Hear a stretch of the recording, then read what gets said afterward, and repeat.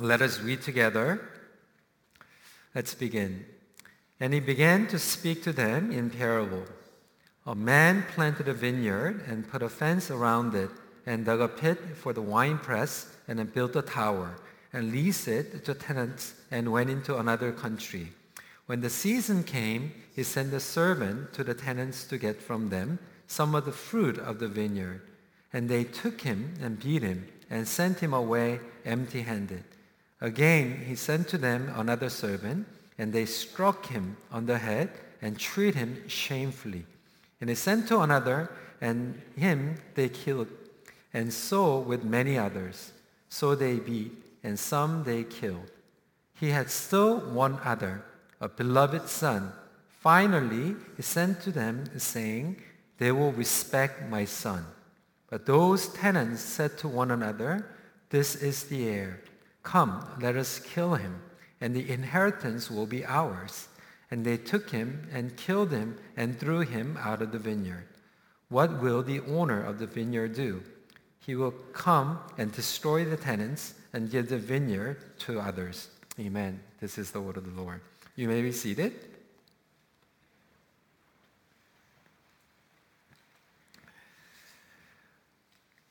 Dear congregation members, the scripture is clearly stating that Jesus is the heir of the kingdom of God.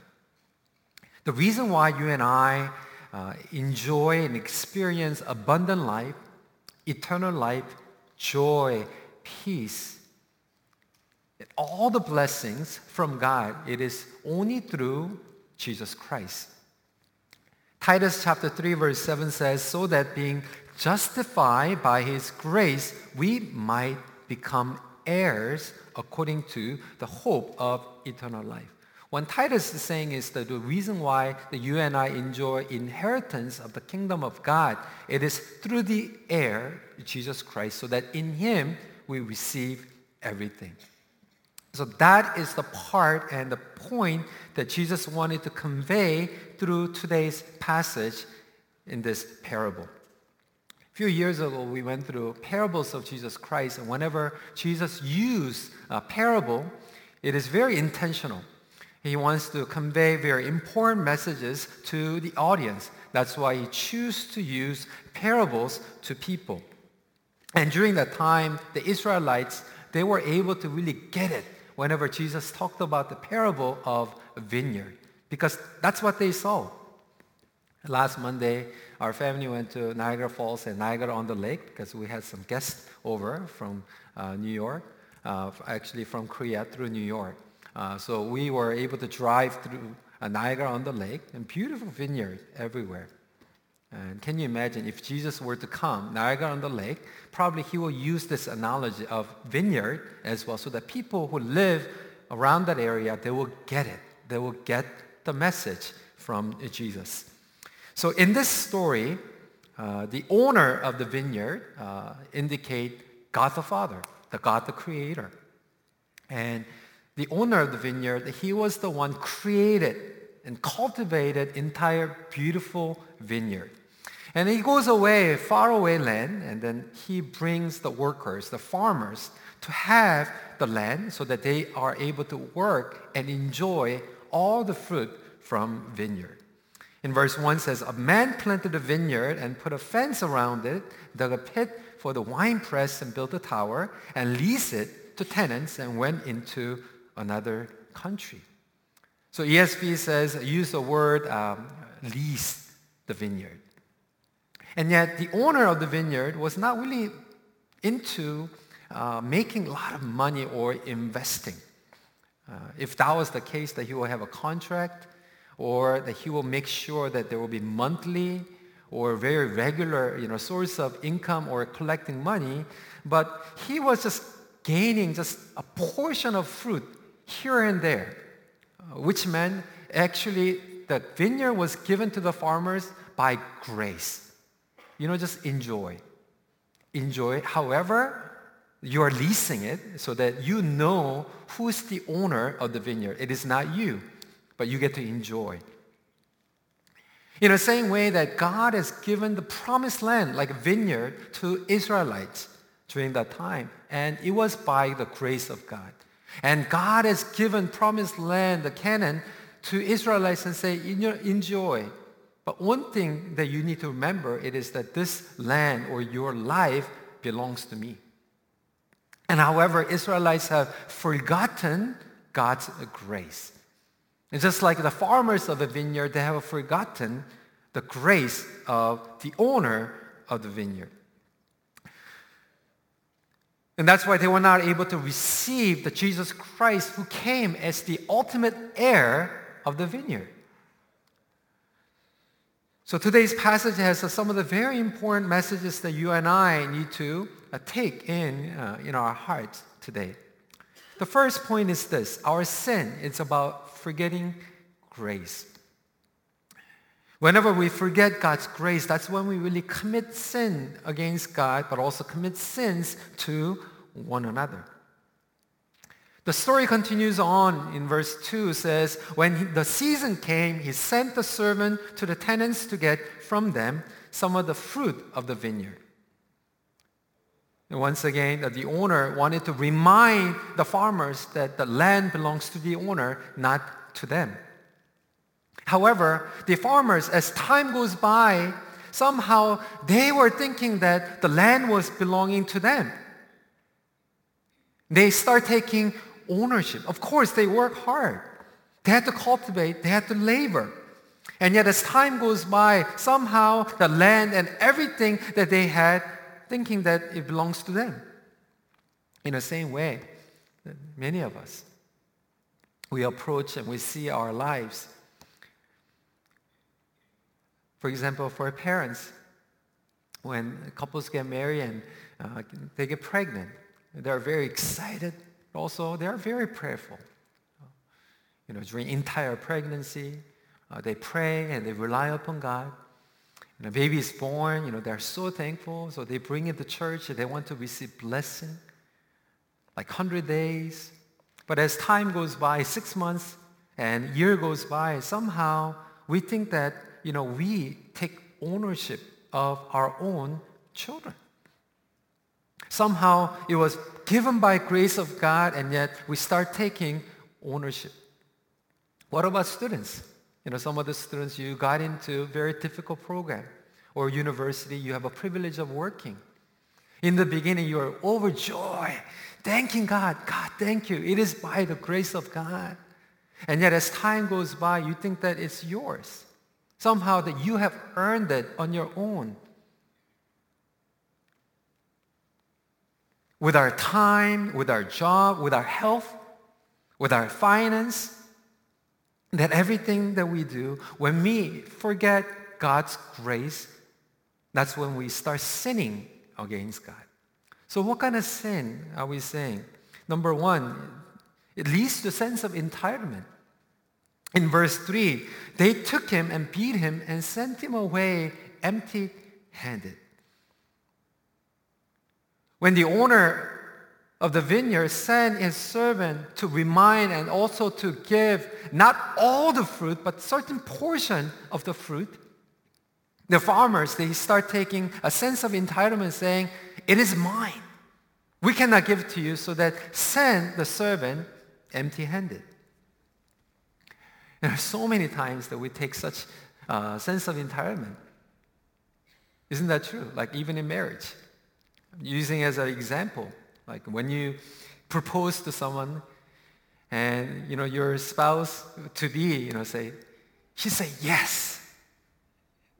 And you're so happy and you're so grateful. Like, someone like me who's undeserving, and yet there's a person who's willing to live rest of her life. So thankful. But after honeymoon and after a couple of years, you start taking a sense of entitlement. Sometimes you become stubborn. You become proud.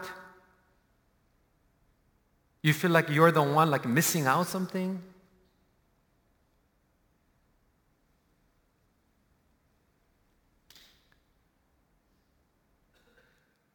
The same way, even in the church. I know for sure that I'm here only by grace of God, that I didn't earn.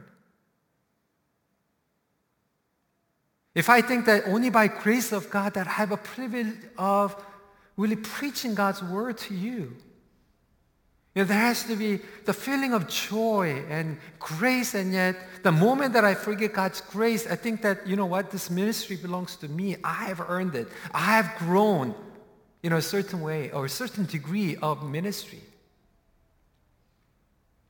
And that's when we want to take recognition or affirmation by people.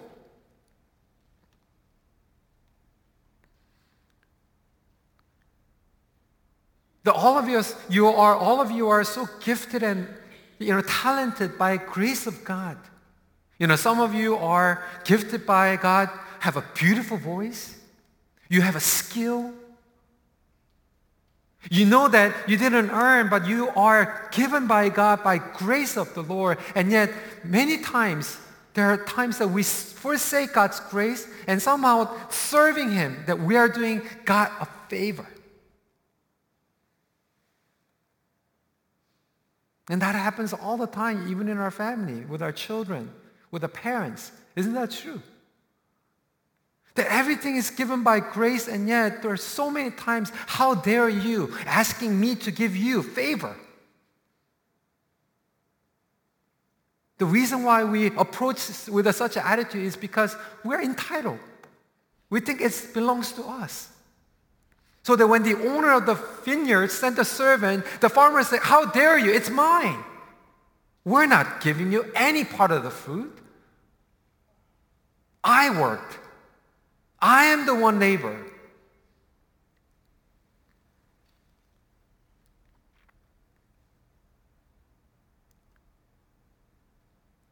One of the signs of those who are taking sense of entitlement is that we have a hard time letting go.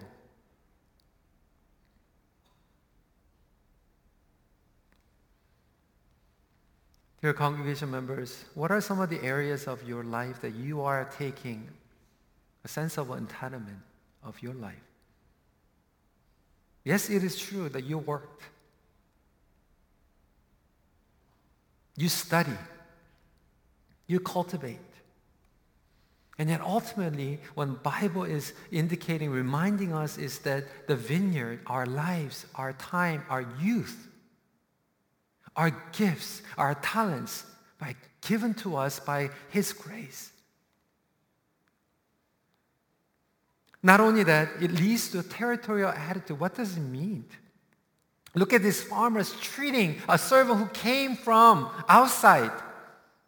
They were pushing him away. When we forget grace, because we think that we have earned it with our own efforts, we start putting other people down. We push other people away. So when we get into school, by grace of God, and then we start embracing other people. Even at our workplace, we become more gracious, graceful. But the moment that we think that we have earned everything, somehow we have climbed the ladder on our own efforts, we start mistreating other people.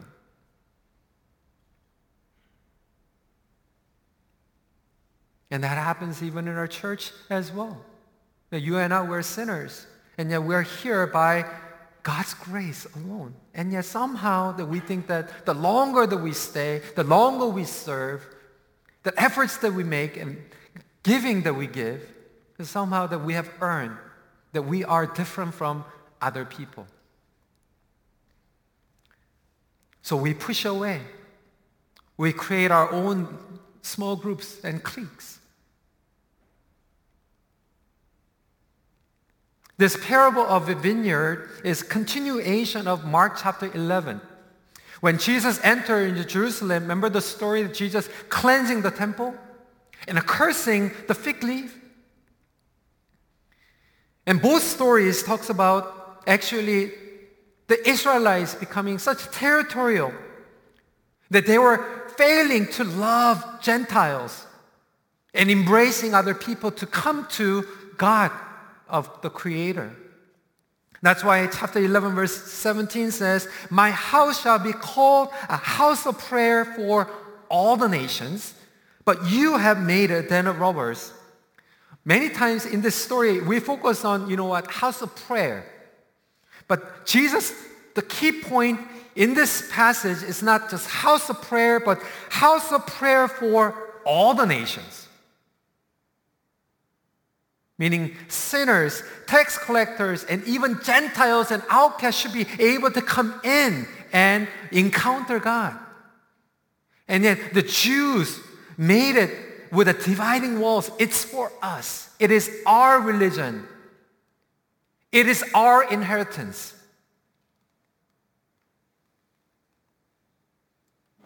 And that's what vineyard people were doing. In verse 7 to 8, but those tenants said to one another, this is the heir. Come, let us kill him, and the inheritance will be ours. So that we push away the word of the Lord. We push away Jesus in our lives. For those of us who have received Jesus as a Lord and Savior, as a center, and yet in our house or in our work, whenever we need to make a decision, and we know that the word of the Lord, there's a conflict, what do? Instead of obeying the word of the Lord, we push him away from his throne of our lives.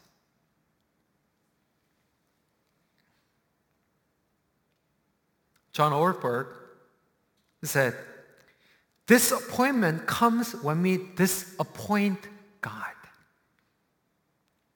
When we disappoint God from his throne, from his heirship of our lives, that's when our lives experience disappointment. What are some of the areas that you are disappointed? So we know that God never disappoints us, but the reason why we go through disappointment is because we have disappointed God in certain areas. What are some of the areas that you are pushing God's word away in this particular season of your life? You know that it is the will of God. You know it is God's intention, and yet you are putting him aside. What do we do? Why do we do that? Because we have forgotten God's grace. But on the other hand, in this story, we see God's heart. Because God's grace is exactly opposite forgetting our sins.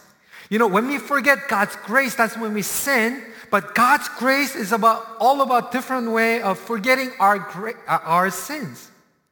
So God's patience is like he's pouring out. He's keep on sending his servants. He's so persistent and yet he's so patient because in verse 4, what happens? Again, he sent to them another servant. In verse 5, he sent another. In verse 5, the latter part, and so with many others. So this owner of the vineyard kept on sending his servants. Some were beaten. Some were killed even. And yet this owner is like keep on sending his servants. Like when I was reading this, like, hello, like, why don't you get it? It's like the owner is so naive. I mean, shouldn't he know? Like after maybe second servant and third servant, how many servants did he have to send? We don't know how many, like 10, 20? But one thing that we know for sure is that he will send until all the servants fail.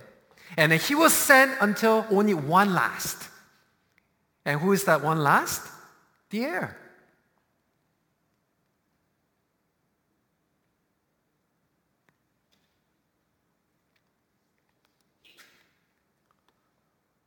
And I come to realize that, you know what, the owner of the vineyard is not naive. Just like our God the Father, but you know what? Our God the Father, his grace is that he forgets.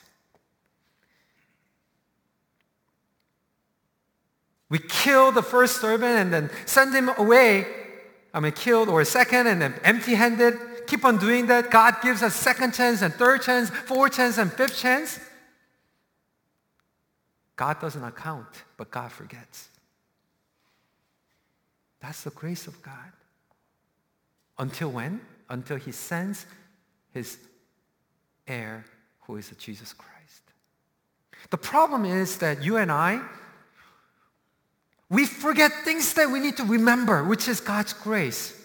But we are always to exactly opposite. We remember our sins. Right? Isn't that true? Like, we don't remember our spouse like grace, but we remember our spouse's fault. How many times exactly?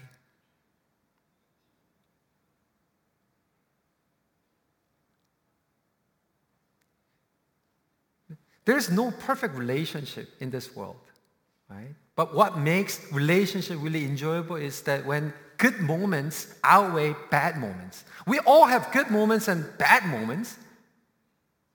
But when good moments outweigh bad moments, that's when we are able to continue on the relationship. The problem is that God's grace needs to outweigh our sins. And yet, the reason why that you and I, we go to the desert and broken relationship is that our sins outweigh grace. We remember sins more than God's grace.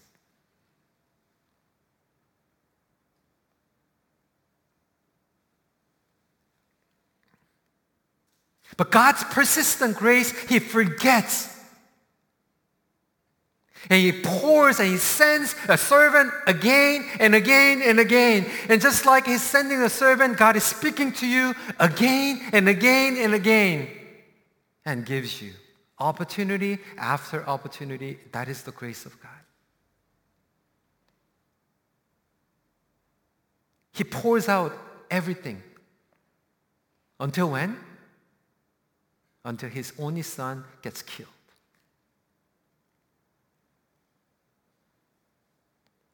The reason why that you and I, we forget grace,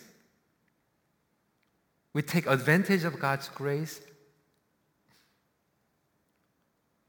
there are only two answers that we can come up with. Number one, because we have not encountered Jesus Christ as the Lord and Savior. And secondly, because we do not know and did not recognize the depth of what this grace is all about.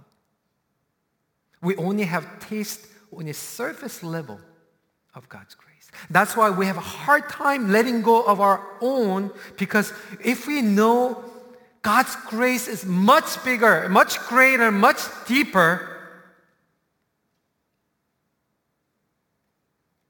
then we are able to really enjoy abundance of God's grace. And that's why the heir, the vineyard, they're focusing on the beloved Son. Not just a son, but beloved Son. In Greek word, agapetos, it was only used 3 times in Mark.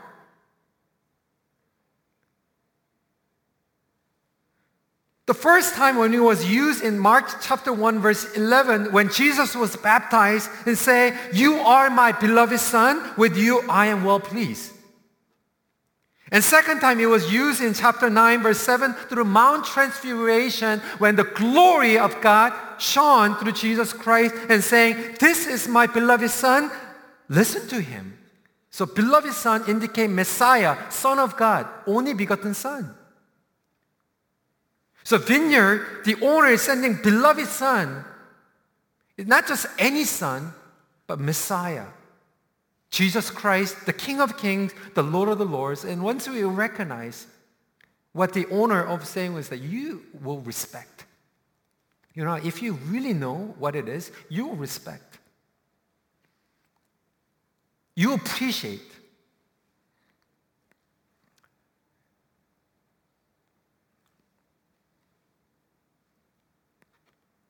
When we truly recognize who God is in our lives, we begin to respect. We give honor. We give our lives. And the reason why we have a hard time letting go is because we haven't experienced.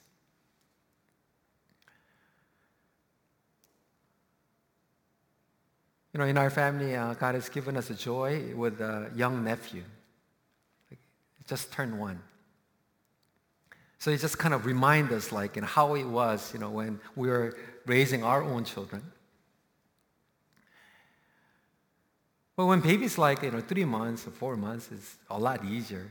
But when baby's 1 and start walking around and exploring things, that's when you have to really somehow learn the way to really just, raise. And whenever our nephew holds something that is not clean or dirty, you try to take it away. You say, no, it's dirty. It's dirty. No, thank you. And you try to take it away. Actually, they become more aggressive, right? They hold it more tight, right? You realize that you don't want to just forcefully take it away, but it reminds us, there's a better way. Our nephew loves cell phone, smartphone. So we just look at this, smartphone, look at phone, and then it just drops everything and goes to. If there's something more precious, something more glorious, something that is more worth, that's when we are able to let go whatever we're holding on to and we run fast.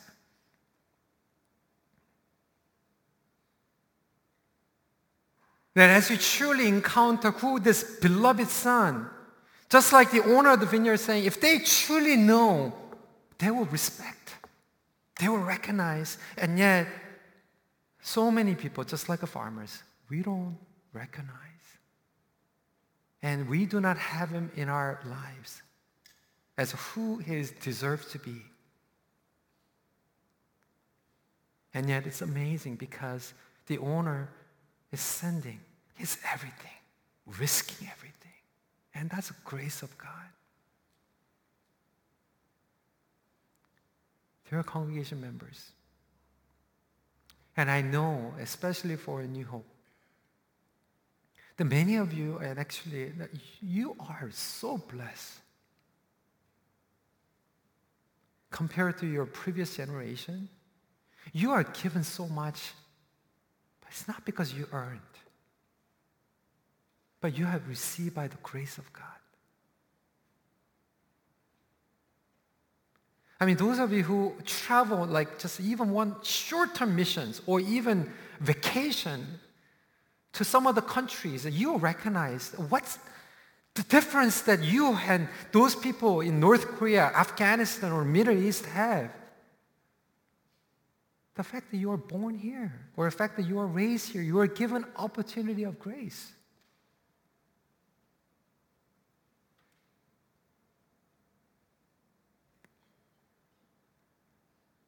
And then when we forget this amazing grace of God, we start taking entitlement and we become territorial and we push God away. And we live our lives that is so independent that we don't even need God.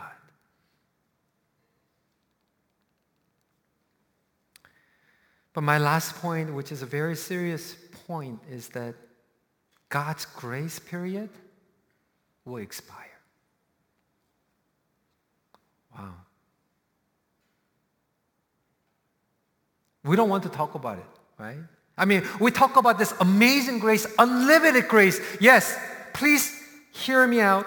God's grace has no limit. Okay. But God's grace period will expire.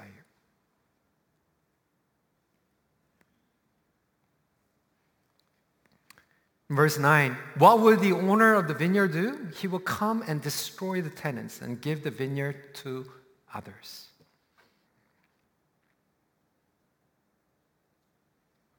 That's what Jesus is warning. That's why after Luke chapter 12, it transitions, and Mark chapter 12, and then Mark chapter 13 and on, he talks about end days and second coming of Christ, the ultimate, final judgment day. So that you and I were living in this grace period right now, that even though we have sinned against God, God will forgive, God will forget, and He will give us the opportunity for us to truly encounter Christ and receive Him as a Lord and Savior, so that He is the ultimate heir, and in Him we will inherit the kingdom of God. Yes, and yet there will be a final moment that opportunity will expire. Luke chapter 12, verse 13 to 21 talks about this rich man. Whatever he does, everything prospers. Isn't that what we want, right? Like he goes to the farm and everything produces. He has a store, everything goes well. And he buys a house and the price goes up. Like that's what we want, right? Like this rich man. Like we go to work and we get promoted. We buy a house, it flips and we make money. We have children and they go to good school. Like everything that we do, everything works well. And yet even this particular person, Jesus is warning in Luke chapter 12 verse 20 says, "Fool, this night your soul will be required of you. And the things you have prepared, whose will they be?" Meaning, even if everything goes well in your life, there will be a final day. The grace period will expire. Luke chapter 16 talks about two. Beggar, Lazarus, and rich man. And this rich man rejects God's will and goes to eternal suffering and is tormented and saying, "Let me go at least and tell and warn my family about this. There's more than this life." And then he gets rejected by Abraham. And Abraham says in Luke chapter 16, verse 25 to 26, but Abraham said, "Child, remember that you in your lifetime received your good things, and Lazarus in like manner bad things. But now he is comforted here, and you are in anguish. And besides all this, between us and you a great chasm has been fixed in order that those who would pass from here to you may not be able, and none may cross from there to us." Grace period expires.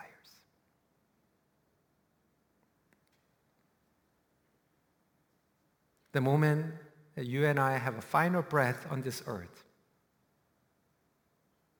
in a practical way, but also theologically, and what the promise of God is that there will be a day that Jesus coming back, and there will be a final judgment, and that's when God's grace period on this earth and our lifetime will expire. And I hope and pray, if there is anyone in this room who have not encountered Jesus Christ as the Lord and Savior and pushing the grace of God and this amazing opportunity to inherit God's grace through Jesus Christ, you will be taking this time and opportunity seriously.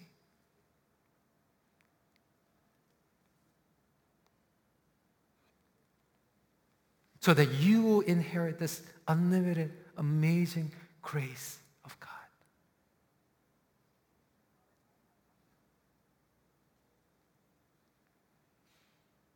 God's judgment is justice judgment. If there's no judgment, that's a distorted grace. Can you imagine you and I living in the world where that people steal things or even abuse or even rape? And yet, by grace of police, just let them go free all the time. You and I will not be able to send our kids or live life with a security and trust. Don't ever think that God's grace has no judgment, but it's a justice grace. That God judges. And yet, God has also given us an opportunity, according to His justice grace, He has sent Jesus Christ so that in Him we will be forgiven. We will receive eternal life. So dear congregation members, as we conclude today's message, I hope and pray that you and I will be able to come to this place so that everything that we do, we still enjoy, but in Him, Jesus Christ, through Jesus Christ, and we recognize who is the owner of our lives, so that we don't hold on to things, but we hold on to grace. Let's pray together.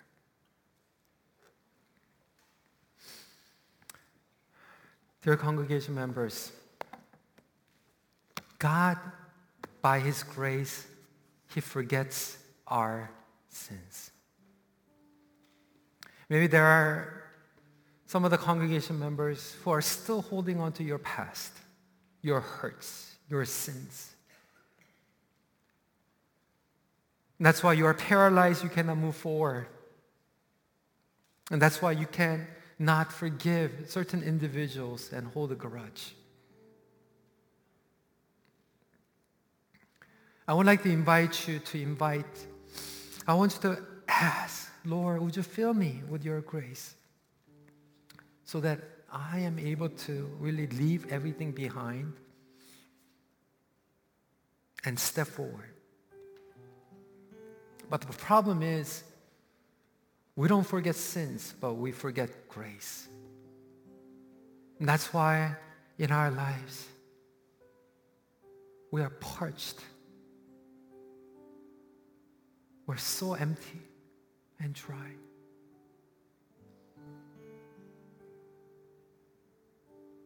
Even in your workplace, even in your school, it's because you are not remembering God's grace, but you are remembering other people's fault, mistake. That's why you get frustrated and you have a conflict. Even in your family. Instead of thinking about your spouse and grace, you remember hurtful things.